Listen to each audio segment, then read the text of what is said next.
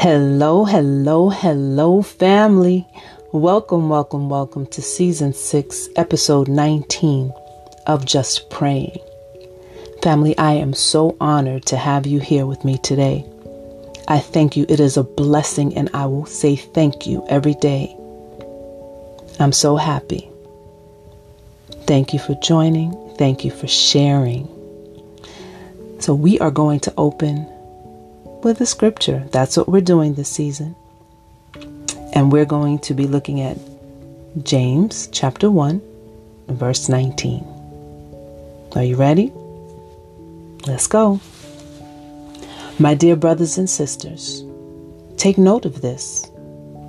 Everyone should be quick to listen, slow to speak, and slow to become angry.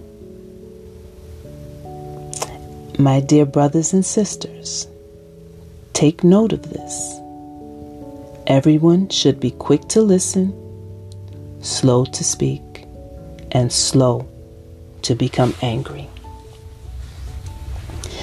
So if you haven't guessed it, we're speaking about anger today.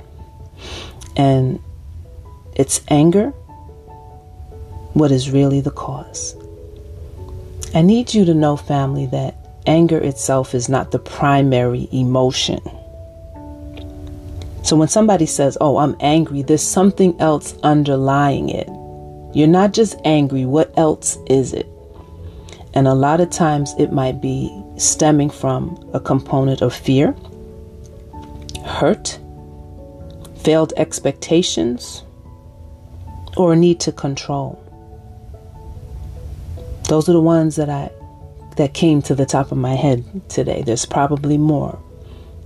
But 9 times out of 10, fear, hurt, not living up to that expectation, and the need to control.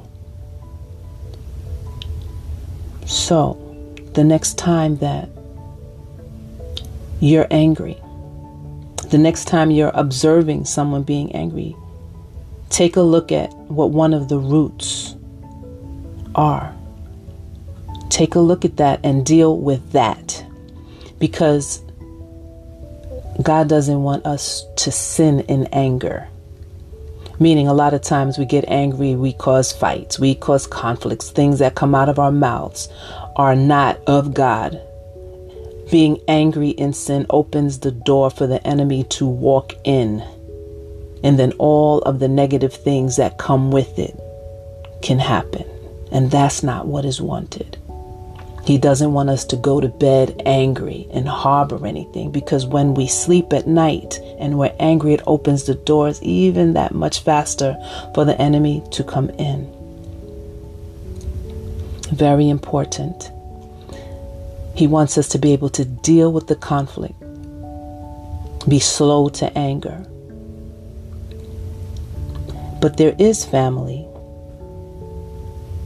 anger that he might not look at the same way as a sinful anger. Let me give you an example of that. If you're angry about something and it brings forth a positive change in something, let me give you an example. The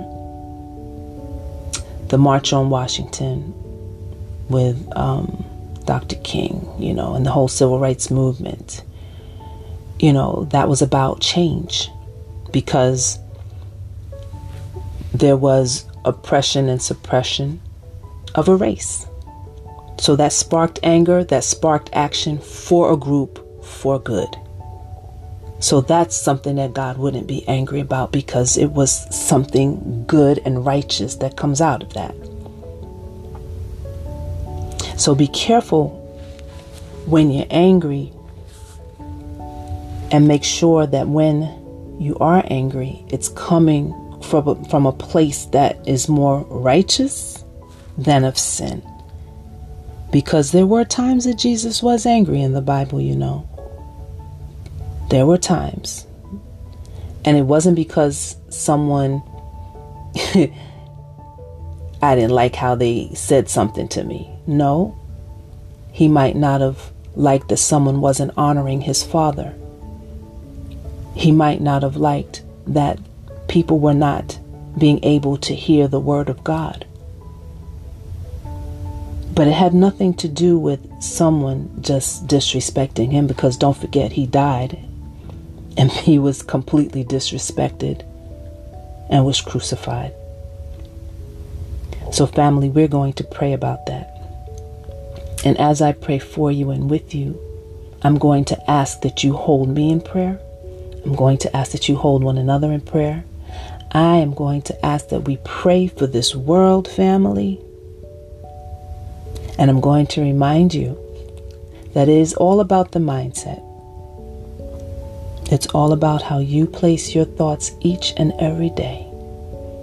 What you think, you control. Okay?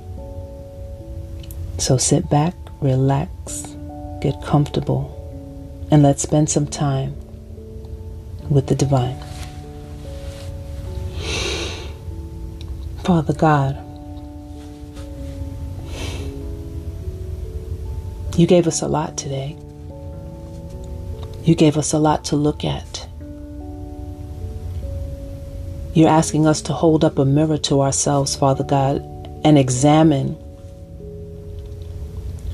why we're angry. Why do we feel anger is justified in our lives? And you're asking us, Father God, to peel away the layers and determine the root cause. And we look at those root causes, Father God, and through you, through your Son, we're able to become healed from many of those things. If it's fear, then you tell us not to be fearful, and you give us the courage to go through life and life's circumstances. If we're hurt, you help us to heal those hurts and remove those things, Father God, so that we can move past and live fruitful, healthy lives, oh God.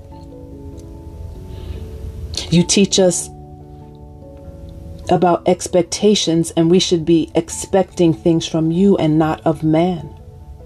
Because so easily, Father God, we will be disappointed in what man gives us because it is not of you necessarily. So you teach us to change our expectations and to focus primarily on you. Father God, we know that all things are not in our control. So once we understand that and we give it to you, we know that there's no reason for us to be angry, because at the end of the day, the person, the being, that's you, is always in control. Father God, we repent for the times that we were angry and words came out of our mouths and actions and deeds were done that were ungodly and not of you.